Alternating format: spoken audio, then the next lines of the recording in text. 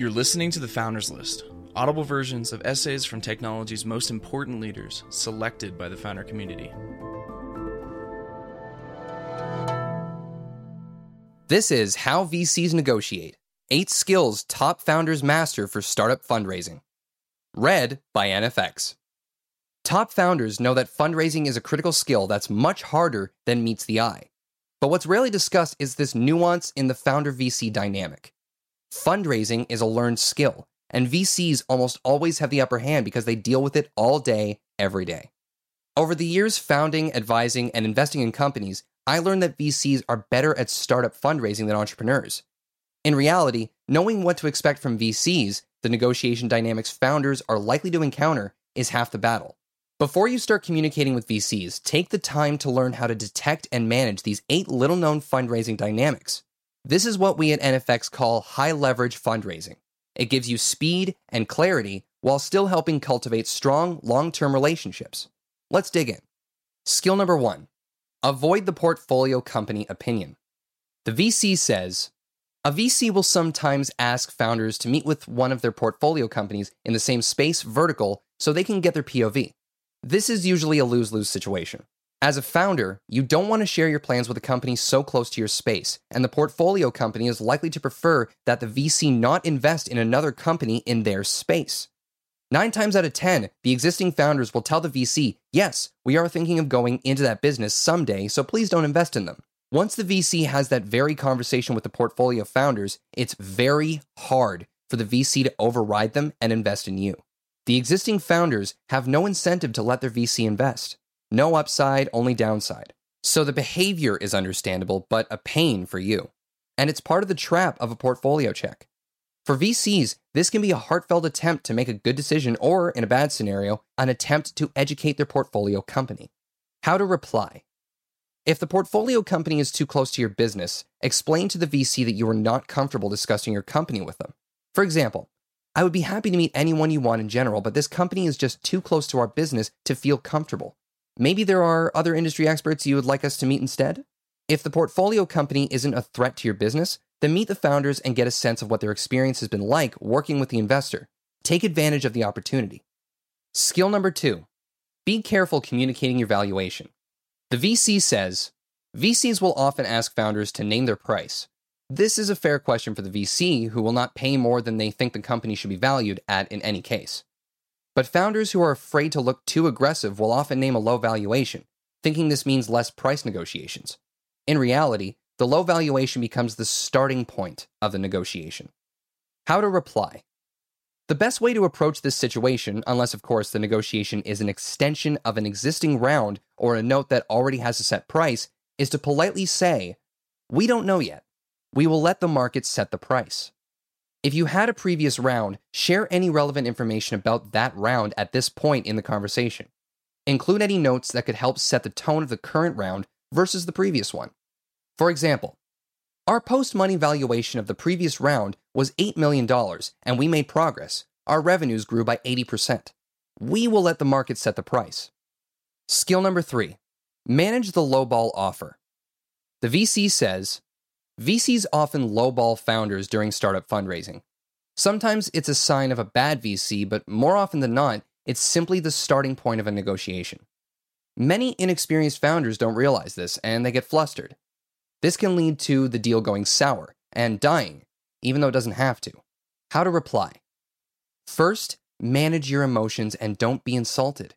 This is a dance, and you know the moves as well. Thank the VC for the offer, let them know you think the offer is low, and then simply slow down the process. You always want to keep the offer as a backup so you can truthfully tell the other VCs that you are in discussions with others. When you see you have interest at reasonable price, get in touch with the lowballer VC, apologize, and say that another offer came in at a much higher price. The VC may then suddenly be open to a higher valuation. For example, thanks for the offer. This is dramatically lower than what we had in mind, but let us get back to you. Then, once you have interest, sorry it took us time to get back to you, but we were getting offers from other VCs at a much higher valuation range. We understand this may not be right for you, so let us know if you want to discuss. Always keep your cool. Remember, keeping strong connections with VCs may serve you well the next time you're fundraising. Skill number 4, anticipate the lowball curveball offer. The VC says, knowing what to expect is half the game. Sometimes when a VC is friendly and supportive in the meeting, it leaves founders feeling like they will get a strong valuation, even though no valuation was discussed. Later, if a lowball offer comes in, the founder feels they were just handed a lowball curveball. Now, in a very emotional state, founders tend to accept a lowball curveball more often than a standard lowball, convincing themselves that if the valuation came from someone so friendly, it must be the right one. How to reply? Friendliness is often sincere, but it's important not to confuse liking the VC with agreeing with their valuation. The key here is this: don't get swept up in emotion. You're likely to overestimate how enthusiastic a VC really is about the deal, so don't be surprised by a lowball curveball. Here, use the same fix as you would for a lowball, number 3 above, only be even more cool. For example, thanks for the offer. We also love the meeting and felt we could work well together, but this valuation is just so low that it seems out of market. Let us think about it and get back to you. We would, of course, love finding a way to work together. You too can be extremely nice. Skill number 5, talk in pre-money valuation during startup fundraising. The VC says, VCs talk a lot in post-money valuation, but wise founders learn, sometimes the hard way, that this can lead to a lower valuation. For example, a typical discussion may see a VC talking about investing $2 million at an $8 million post-money valuation. So essentially, $6 million pre-money valuation. But if things go well and the founders want to raise more in the round, say an additional $1 million for a total of $3 million, the VC will often say, we agreed to an $8 million post-money valuation. So at $3 million, the round is suddenly a $5 million pre-round, and the VCs get 37.5%, 3 of 8, instead of 33 and a third, 3 of 9. Unfortunately, the honest founder who agreed to the post-money valuation has no option but to accept. How to reply? The wise founder move here is to shift the discussion back to pre-money valuation. For example, thanks for the offer, but to be clear, this means a $6 million pre-money valuation. I'm not sure what the eventual sum we raise will be, so it's important that we agree on a pre-money valuation. Skill number 6, master the math of ESOP allocations. The VC says, sometimes VCs will ask for an extensive ESOP allocation. It's in a VC's interest to have as much ESOP as possible allocated before the round because it means less future dilution for the VC. Remember, part of the job in VC is to de-risk investments as much as possible. Furthermore, in an early exit scenario, the unallocated ESOP benefits all shareholders, not just the founders who are the ones diluted from the pre-round ESOP allocation. While every round has an ESOP allocation, or top-up in case of a later round, the numbers vary dramatically, and it isn't unheard for a VC to ask for 20% ESOP, sometimes even more. Also remember that to get to 10% ESOP post-round, where the dilution is, say, 25%, you actually need 13 and a third ESOP before the round, as the ESOP is also diluted by the round. How to reply? First, know the market standard. 10 to 15% available ESOP post-round is common for seed deals. 7.5 to 10% ESOP is common for A rounds. Then show the ESOP requirements you'll need until your next round. That's the amount the VC should care about and push for. Keep in mind that the more complete your team is, the less ESOP you'll need. Be clear about whether you're talking pre-round or post-round numbers. Again, here, the VC is likely to talk in post-round numbers. For example, in a seed deal, we are 3 founders who cover between us product, tech, and sales. We need a CMO and have already found the person. Getting him or her requires 2% ESOP. For the rest of the team, our plan shows we'll need an additional 5% ESOP for the coming 18 months, which brings us to 7% total. We therefore think that 10% ESOP post-round is enough.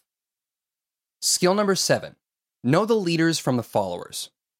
The VC says, it is important to understand that when VCs meet a good team, they have no reason to stop the discussions, even if they can't make up their mind on whether to invest.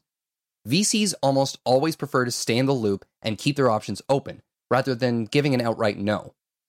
It's possible that a top fund could take the lead, and that could make the VC want to jump in. How do they do this? One way is that they commit, but with certain contingencies, like the founders having to find the lead or bring the rest of the money first.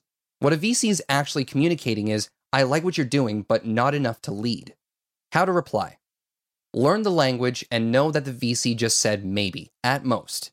Do your best to get the investors to commit to putting their money in without any contingencies. And give lower priority to those who don't lead. By the way, not leading is usually just an excuse. Most VCs, aside from some later stage investors, lead around when they're super excited about the deal. At the same time, you don't want to push the VC away. The message that you have follow-on investors lined up could be beneficial when you talk to your potential leads. For example, thanks for believing in us. We are now indeed focused on finding our lead and will be in touch when we do. Hopefully, once we find the lead, we will still have room in the round. Or in other words, if you want to secure your participation, you have to commit now. Skill number 8, control the deadline. The VC says, we at NFX don't really like exploding term sheets that expire after just a few days. Simply put, healthy founder VC communication can overcome the need for such mechanisms. However, founders sometimes drag the fundraising process beyond a reasonable period of time in hopes of getting more term sheets. As such, exploding term sheets and term sheet deadlines have become very common. Normal deadlines are around 1 week, giving the founder enough time to review their options and decide. But we've seen VCs, even good ones, give founders much shorter deadlines, even as little as 1 day. This doesn't let founders appropriately evaluate their options and often leads to suboptimal deals. Adding insult to injury, short deadlines are often accompanied by a lowball offer. How to reply. Remember that you are entering a long-term relationship here, which is supposed to be with people you can trust and enjoy working with. Ask yourself whether you want a partner who is so aggressive at the first interaction. Next, ask for an extension. If the VC isn't willing to give you a reasonable amount of time, at least a few days, to consider your situation, it's okay to push back. Here's the truth. If a VC really likes your business and your team, she or he is unlikely to not invest because of a day or two.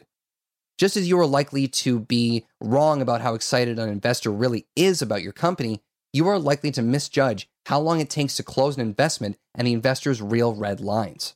In any case, there's no need to disengage with the VC because of the unfair deadline. Play the game and get back to the VC in the final moments of the deadline to say that you need more time. Always have the option on your side. Another tactic is to delay the deadline by asking the investor for something that will take time. For example, thanks for the term sheet, but we just don't think we can sign it within 24 hours. We need to review our options and also consult with a few people. Also, before we proceed, can you please provide us with a few founders you invested in that we can chat with? Self-awareness is the key. Fundraising negotiations are a core skill and a difficult skill. You will not be great at it immediately. Even after grasping these 8 skills, it's critical for founders to keep one thing in mind. Continually cultivate your self-awareness around fundraising. The more awareness you have about the limitations of your startup fundraising skills compared to those of VCs, the more empowered you will be throughout the fundraising process and beyond. At NFX, we believe in the power of insight. We will continue to openly share what often goes unseen by others because aligning founders with VCs' interests only make our community stronger in the long run. For more of these audio essays from the people who built companies like Instacart, Facebook, Trello, HubSpot, and Dropbox, visit founderslist.nfx.com and subscribe to the NFX podcast, now streaming on all platforms.